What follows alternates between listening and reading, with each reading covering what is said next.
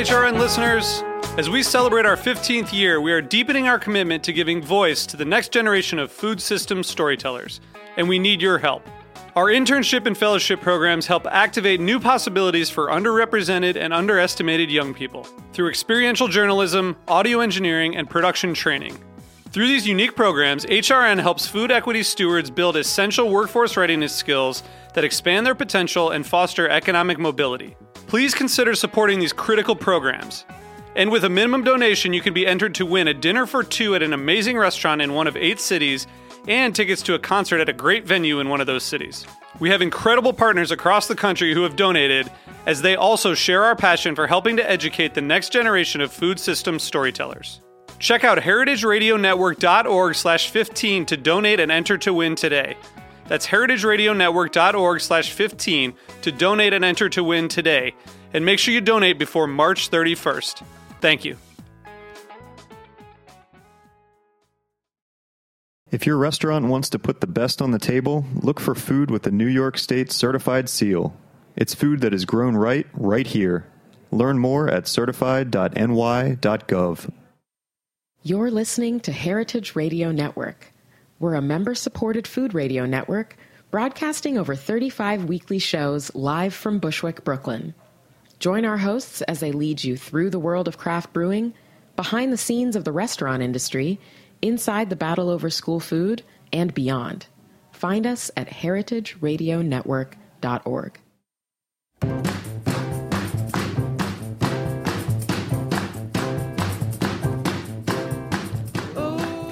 Hey, you're listening to Eat Your Words on Heritage Radio Network. I'm your host, Cathy Erway. We're here in Brooklyn, as usual, at Roberta's Pizza, and it is Sunday, January 22nd, also known as Day 3 of the End of the World. I'm just kidding. Not really. Of course, this weekend we saw the inauguration of a new administration, a new president. And we also saw many protests in about 600 cities around the world on Saturday. The Women's March is plural, and at least I was joined by some an estimated 400,000 folks in New York City to march, and I feel like a lot of people are just feeling a collective sort of hangover of just all this energy that was poured out and expressed and shared and over the weekend. So I hope that many of you guys are now hopefully relaxing and taking it easy. We have lots of work to do, but I'm really excited to be talking with a guest who okay, I'm laughing right now because I'm imagining my guest today is maybe like wringing his hair out, thinking about the next administration and our new EPS chief and so forth. But he is the author of a book called Food Fight: GMOs and the Future of the American Diet. He's also a professor of English at University of Delaware. He's also written about chemicals in our everyday products in his last book, Contamination. So I'm really pleased to welcome McKay Jenkins on the show. How are you, McKay? I'm very, very good. Thank you for calling. Yeah, thanks so much for joining. And I'm really glad that you could join us to talk about this book. And I'm sorry to have such a doomsday sort of intro to it, but, what are your thoughts? I'd love to, there's so much to go over in this book that it's just wonderfully written, I have to say. I learned so much. It wasn't over my head. I don't think it'll be, I think it's really accessible for anyone who's coming into these topics at any point of view, but also at any kind of place of knowledge. But I'm curious, though, what you make of what the next 4 years will hold for food policy. We have some new folks in the cabinet. We've got a new Secretary of State, Rex Tillerson. We've got this guy, Scott Pruitt for the EPA, who has sued the EPA many times. I know you write about a lot of these things and a lot of the major conglomerates that are designing our chemicals, but also our food. So what do you think is in store for us? And what do you think as consumers or just people, eaters and so forth, what should we look out for and what should we be doing? Well, you've asked the fundamental question, I think, and I'm so glad you asked it that way, because there's an awful lot to talk about, but really it all devolves down to, in my view, kind of industrial control of very intimate things in our lives. So you mentioned this book, Contamination. I wrote about the presence of synthetic chemicals in virtually all consumer products that we use. This book, Food Fight, about GMOs, is about the presence of synthetic chemicals, namely herbicides and pesticides, along with genetically engineered seeds that are all going into our bodies through virtually every meal that we eat. And the ironic thing, or the coincidental thing, is that most of those things, the chemicals that go into our consumer products and the chemicals that go into our food, are all, one way or another, manufactured by the same half dozen companies. Right. And this is, people, there's lots to talk about with GMOs, and lots of people have very strong feelings about it, but the truth is not many people actually know a great deal about the complexity of the GMO debate. It's a very complicated one that includes difficult science, but it also includes a lot of difficult politics. And I think, kind of teasing out each of those things is worth doing to understand really where we stand, and then make better decisions about how you want to conduct your life, not just how you eat, but how you want to, shop for everything else that you need to buy, because they're really all connected. I think it's really interesting. When you first answered that question, it occurred to me that, your last book, whether we're talking about GMOs, maybe organic versus, I don't know, organic versus conventional, pesticides, or chemical sprays in your couch or something, we're all circling around the same problem, which is these controlling conglomerates, the forces that be in the tricky politics behind them. That's right. And the thing is that there is politics and economics behind that, but there's also some kind of what you call it, philosophy or existential questions, because one of the reasons that we are dependent on these companies to provide us all these things is because we have long since lost our own capacity to provide them for ourselves. And the way, in Food Fight, there's a whole chapter in there about the way that the structural ways that industrial food got going. And I always like to think that it started with the construction of the interstate highway system after World War II, because you suddenly had huge roads connecting all the big cities in the country, designed initially to defend ourselves against possible invasion. But what an unintended consequence was is it allowed us to construct these monumental suburbs around every city that we had. And so then suddenly people are pouring out of the cities, building houses out in the countryside, and people forget that we didn't have suburbs before World War II. What we had were cities and we had farms. And then when we suburbanized, we built all these houses on this open land, which meant that I think since 1930, the United States has lost 4 million small family farms. So where we once were able to provide ourselves with, we didn't call it local food, we just called it food. But now all the food production has migrated out to the part of the country that was not subjected to all that suburban sprawl. So you have these gargantuan farms out in the Midwest. There's something like 300 million acres of monoculture grain right now in the United States. That's mostly corn and soybeans, which is almost all GMO. And wheat, of course, which is not, some people may be surprised to know that wheat is not yet GMO, although virtually all corn and soybean is. So now that is why we eat the way we do. It's not just that industries are somehow malevolent, it's that we've evolved to depend on them to feed us. And they feed us with fast food and processed food and junk food and soda and cheap hamburgers and all that. That's the way we've come to eat. But it all goes back to the way that we basically built the infrastructure of our country. So food follows infrastructure in this way. Yeah, I remember that Eric Schlosser pointing that out in Fast Food Nation, another great book. That's just fascinating. I think a lot of people would be surprised to learn, as you describe in this book, that, the GMO, let's say, revolution in our food system is fairly new. And if you don't mind, McKay, I'd love to read from your prologue. Just to kind of give people a real, kind of visceral glimpse out to what we're talking about. So you write, back in 1994, when I was pulling down $8 an hour grading papers and teaching college students how to read, a friend told me about a can't-lose investment scheme that was sure to lift me out of my economic doldrums. Square tomatoes. They're going to be great, he said breathlessly. They're engineered by scientists. They ripen faster, stay ripe longer, and because they're square, they can be stacked for shipping, which will bring down shipping costs. It's like scientists have taken nature and made it better. The product in question turned out to be the Flavor Saver tomato, a newfangled plant designed by a biotech company called Calgene. The tomato was designed to plug into an industrial food system that was rapidly replacing traditional farming practices more vulnerable to the whims of nature. The Flavor Saver ripened rapidly on the vine but would not rot, which meant it would be tough enough to survive against mechanical harvesting and the 1,000-mile truck to market. Okay, so... And then I'm going to skip ahead and you write, now, more than 20 years later, these moribund tomato experiments seem almost quaint. You describe some other tomato genetic engineering projects. You write, today, nearly all of our calories, that is to say, nearly all of our food, are grown from genetically modified plants. Chances are that 3/4 of everything you put in your mouth today, the eggs, the yogurt, the cereal, the chicken sandwich, the tortilla chips, the mayonnaise, the salad dressing, the cheeseburger, the french fries, the soda, the cookies, the ice cream were processed or fed from plants grown from seeds engineered in a laboratory. Same for the food you feed your baby and the food you feed your dog.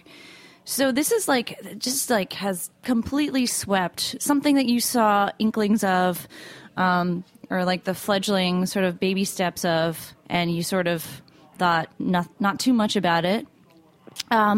Has really taken over.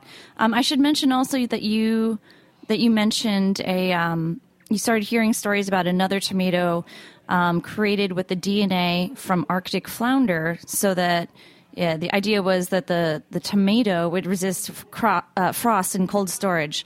Correct. And this made you feel a little uneasy. Right. Yeah. Well, okay, so where to start? So one of the things that you'll notice from the list of foods that contain GMOs that you just read is that it includes very, very little fresh produce. Mm-hmm. So one of the things that people new to the GMO question don't realize is that there are very few GMOs, if any, in the actual fruit and vegetable aisle. Okay. So you think GMO, you think all food is genetically engineered. That really is not true. In fact, a tiny fraction of the number of plants out there are genetically engineered. The trouble is that a vast majority of the food we eat is genetically engineered. So how does that equate? How do you come up with that math? The reason is that we eat almost exclusively food that is built out of 2 grains. 3 if you include wheat, but let's just say corn and soybeans. Corn and soybeans can be primarily fed to animals. So I think in the United States every year we slaughter on the order of 9 billion chickens, hogs, and cows to feed our bottomless desire for cheap meat. So a lot of that is fast food hamburgers, obviously. So all those animals are fed GMO. This commodity grain instead of, as we all know from other research, that cows are supposed to be eating grass, not corn, but we feed them corn because it's cheaper to grow and it's subsidized by the federal government and all that. So we're eating these GMOs through all the meat that we eat. But all the fast food, you take corn and soybeans and you can reconfigure it into any number of different kinds of products, but they're all the ones found in the middle of the supermarket, so they're not found in the vegetable aisle. So if you want to take one step towards avoiding GMOs, a good place to start is actually eat vegetables, which is ironic because people think, oh, we're talking about plants. Right, I'm scared, yeah. Yeah, but it's really not the produce section that should worry you. Mm-hmm. Well, I think that a lot of people are also confused because when they think of genetically engineered or modified, let's unpack this idea, actually. Let's step back because there's traditional plant breeding or crop breeding. So if I want to make a nectarine or something that tastes a little bit more like a kumquat or something like that, or nectarine, something like that, you would do traditional plant breeding. So what is the difference? Is there a huge difference between that and taking a seed that is genetically modified with a fish or whatever, maybe it's a kumquat, and breeding that way? Well, I think that question depends on who you ask. I mean, if you ask a plant geneticist, they would say there's very little difference. What there is a much more efficient way of getting to the same end result. So, you can crossbreed and it can take you 20, 30, 40 years, or if you're thinking about really old traditional breeding, it'd take a much longer time because, nature through mutation and through cross-pollination, it creates this great diversity of plants. Now, no company wants to wait 50 years to come up with a new plant. So what they've figured out is that you can go in there with, human ingenuity and manipulate genes, and they've managed that in all kinds of ways. In the food business, they are able to take a plant and find a gene that, for example, and most famously, will make a particular crop resistant to a poison. So let's just say we're talking about something known as glyphosate, which the public knows as Roundup, which is the most kind of ubiquitous herbicide that you can buy. You can buy it in a hardware store, but farmers use it in great quantities. Now, if you can create a corn plant that will resist glyphosate, or you can create a soybean plant that can resist the spraying of glyphosate, even though this poison may kill every single other plant on your property, then you've got something to be happy about, because it's going to kill every herb, make harvesting much easier. And so you do that. The problem is there are all kinds of unintended consequences, one of which is the glyphosate gets into our food. The other, of course, is when it rains, the glyphosate gets into our water. The third of which is sort of indirect but equally famous. If you kill every weed on your property, including, let's say, for example, milkweed, then you have to understand that the one plant that monarch butterflies eat is milkweed. And when you look at the collapse of the monarch butterfly population, we're now down to something like 4% of normal populations. It's because they have nothing to eat. Now, it's not because we set out to kill their food, but that's a byproduct of killing everything except corn. So it sounds like, genetic modifying has evolved a lot, yes, but the main sort of impetus behind a lot of the GMO that we see is not for the traditional reasons. So the reasons now that are being used are the reasons behind a lot of the GMO that we see are, controlling the food system, making you dependent on the chemicals, and so forth, and making more money basically off. Sure. Now, I do want to say, and your introduction, you mentioned this, and I do want to make this clear that I and other people are somewhat agnostic about the technology per se. No. Yeah. So, it's entirely possible. In my book, I interview quite a number of scientists that do what I consider to be, ethically sound genetic research. So, you can, in fact, create a plant using genetic engineering to do an undeniably beneficial thing, like create a drought-resistant plant that someone, say, for example, cassava, that could be really beneficial in a place like Africa where climate change is creating massive soil problems. So that work is being done, but the vast majority of what we encounter here in the United States is GMO technology in the service of fast food, processed food, cheap food, low nutritional density food. So, it's to make Doritos, it's not to make, vitamin A loaded cassava plants or something like that. That's really a shame, because there's so much promise. Let's talk about those great experiments after a quick little commercial interlude, and we'll be right back.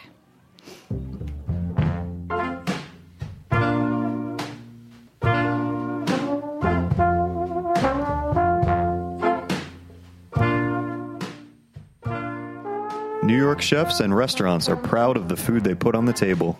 And serving produce that comes from local, environmentally responsible farms is a way to leave an even better taste in everyone's mouth.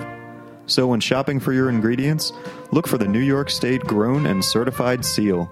It lets you know which food is grown right here in New York State, certifying the food that comes from local farms that meet a higher standard. You'll not only be serving local food, you'll be supporting local farmers. Learn more about the New York State Grown and Certified program at certified.ny.gov.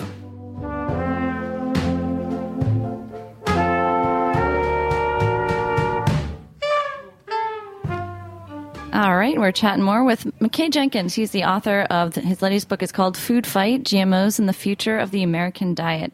Now, we were just McKay was actually just bringing up a really great point about how GMO can be used to help populations that, for instance, golden rice is oft quoted by many proponents of GMO as a way of helping eyesight in Asia. There was tell me a little bit more about the golden rice experiment and why it was so beneficial for people. Well, it's a great question, and it's a great story because there are, again, this is not corporate, this is nonprofit researchers who decided, looking out at the world's health problems, what could they do to solve something big? And they found out that there are lots and lots of children in developing countries that have vitamin A deficiency. This is no secret to public health people. So how can you get vitamin A into more diets? Mm-hmm. And a lot of the countries that we're talking about are rice-based diets. And if you're very poor and you live in a rice-based culture, say, for example, the Philippines, you're not getting a lot of vitamin A. You're getting a lot of calories from rice, but not a lot of vitamin A. So they designed genetically a grain of rice that had the beta-carotene in it, that once you started digesting it, it would turn into vitamin A, and then you'd be on your way.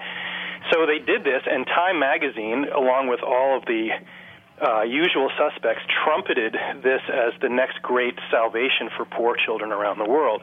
Now, this is something like 15 or 16 years later. Golden rice has not yet come to market, and the reason for that is that people around the world are so suspicious of GMOs because in their mind, GMOs equal American or in some cases European kind of corporate invasion of their culture. Yeah. Now, but there's another interesting thing which is kind of weird, and you never would have expected this. The scientists who designed this rice put it. It turns out that, like in every village in every town, every country, they eat a specific kind of rice. So some people like short grain rice, some people like long grain rice, and they designed this golden rice, but they put it into the wrong size grain. And so the people said, number one, we don't eat this kind of grain, and number two, rice is white, not golden, and we won't eat it. And the scientists are like, you need to eat this. And they said, I don't care what you say, we don't eat that. So they did all the great science, but they didn't do any of the anthropology. So food, as you well know, is way more than just simply putting calories in your mouth. Yeah, it's emotional. It's national. There's so much at stake. Let's talk about your adventures in Hawaii. So you went to 3 islands where they had 3 very different challenges going on regarding GMO. And then there was a papaya plant that was it was a highly successful GMO crop. Tell me about that. Yeah, Hawaii was a very interesting place because each island, it turns out, is its own political jurisdiction. Each one has got a county government, and so you had 3 battles on 3 different islands. On the Big Island, there was this decades-long history of, a publicly funded, this is a professor who designed a GMO papaya that was able to resist a virus that had nearly wiped out the entire papaya population on his island. He came up with a GMO that survived. It was able to fight off these viruses, and the papaya economy rebounded, and that was all great, and everybody loved him, except, I should say, small parenthetical, except for people who don't believe in GMOs, and papaya growers didn't want cross-pollination between the GMO papaya and the non-GMO papayas. That was a kind of a minor voice in the negative, but on the whole, people thought this was great. Then on 2 other islands, Kauai, they had a gargantuan fight against these companies who were spraying. Remember I mentioned before about using the herbicides and the pesticides on these seeds. The place where they experiment with all these poisons is in Kauai. So they have these 3 season long growing seasons there because the weather is so warm. And they can spray and spray and spray and spray and spray and spray and spray, and they eventually come up with these seeds that can resist these toxins. The problem is, of course, is that Kauai is not a barren island. It's a vibrant community. It's a tourist destination. Lots of people live there. And it turns out that these poisons were drifting into people's homes and into their schools. And the public, the people who lived there, were trying to figure out what these chemicals were that were blowing into their schools. And they asked and they asked and they asked, and they had their politicians ask and ask and ask, and the companies would not even reveal what they were using or when or how often or anything. So they had a democratic movement. They had a referendum, and they had all these demonstrations in the street and all this. And lo and behold, the people managed to pass a law that demanded that these companies tell them what they were spraying. The companies turned around, and even though it was a democratically decided election, they sued and actually won the case. And the reason was that it was decided that federal and state law trumps local law. So in other words, in this case, you are not allowed to decide what happens on your own land, which really infuriated a lot of the people on Kauai. So then, right around the same time on Maui, they saw what was going on with Kauai, and they decided to try to kick these companies off the island altogether. And the companies, you probably remember some of the anti-labeling movements in places like California. When the companies see that there's a popular movement against GMOs, they get very nervous because GMO is a public relations battle right now. Just like golden rice was purported to be this great savior of GMO technology. If it worked, the anti-GMO thing, if it starts to take root, then people are going to not only reject GMO papaya, they're going to reject GMO everywhere. So these companies put $6 million into a local referendum on Maui to make sure that there was no more anti-GMO activity, and lo and behold, the people won. Again, this is a bunch of indigenous people, a bunch of activists. They beat back $6 million in corporate money and then won. So the law passed, and once again, the company sued, and once again, a federal judge said, you don't get to decide. This is a state law or a federal law, which is to say a corporate law, because the corporations control the bigger governments. This is where this local versus corporate thing really got hot. So that was why I looked at that. Whoa. Yeah, I think it's really important to note that around the world, I mean, U.S., we think of GMOs a lot in the U.S., but around the world, there's very different opinions. So there's partial or total bans on GMOs in many countries, including Australia, China, India, Mexico, and Russia. And there's also a huge opposition to it just amongst people in other places too. So in just last year, or actually early 2015, you write, thousands of Polish farmers drove their tractors into the streets of Warsaw to push for a ban on GMO. A lot of this seems like a fight against sort of a cultural imposition from the U.S. and GMO, maybe in concept, over their traditional ways of life. Yeah. So that's part of the It's very good of you to parse that out, because there are different relationships with GMO here and in Europe and in Africa and in Asia, and if you take them each one at a time, like Europe doesn't want GMOs because Europe has been agriculturally settled for hundreds and hundreds of years. They never, remember, you're talking about the suburbanization thing. They never did that. They never destroyed their farms. I was in Italy last summer, and you can, when you're standing practically in the Vatican, you can see the farms outside of Rome. I mean, the farm fields are right banged up against cities in Europe still. And for them to adopt GMOs, for them to say, okay, we're going to get rid of all our cheese farms, or we're going to get rid of our tomato farms, and we're going to replace them with commodity soybeans so that we can feed cheap hamburgers. It doesn't make any sense to anybody over there.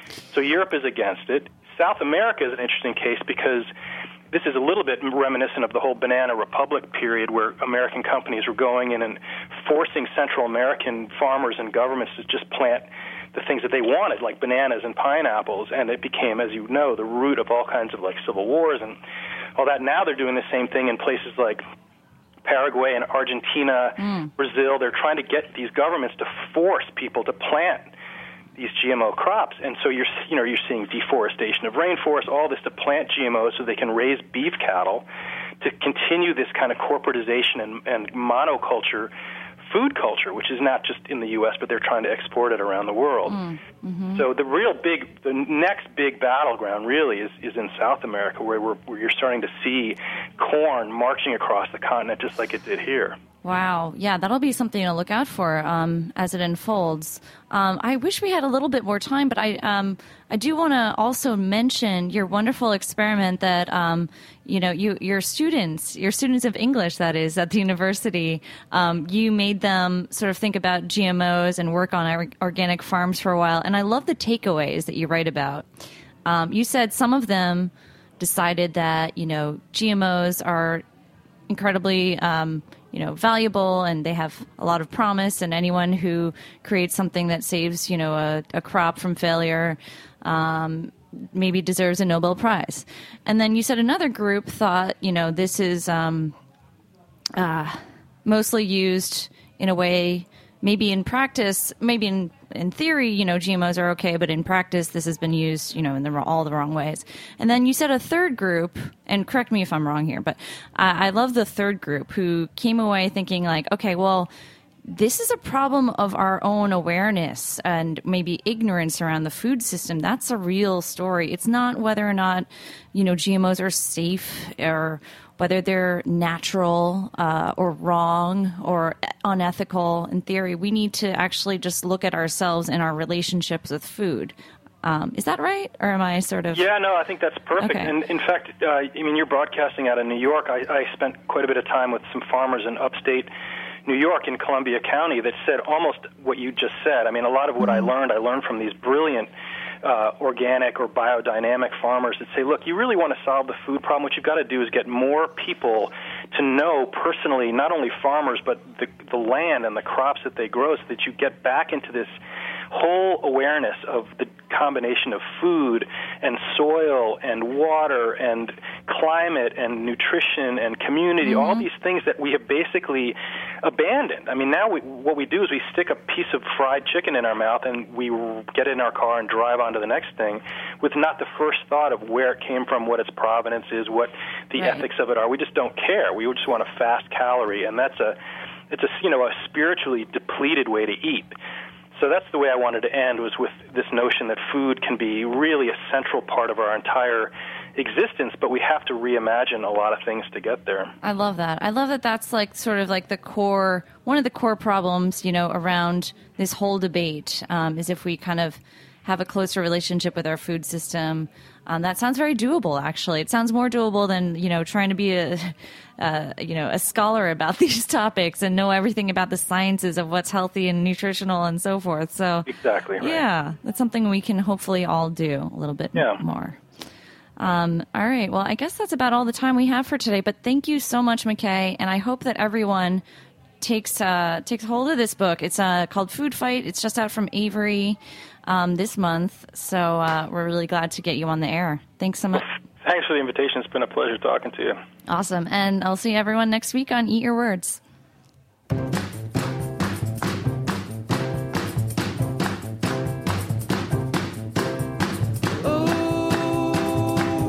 I like the way you do.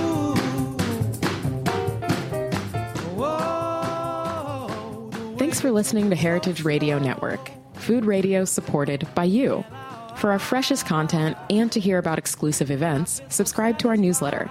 Enter your email at the bottom of our website, heritageradionetwork.org. Connect with us on Facebook, Instagram, and Twitter at heritage_radio. Heritage Radio Network is a nonprofit organization driving conversations to make the world a better, fairer, more delicious place. And we couldn't do it without support from listeners like you.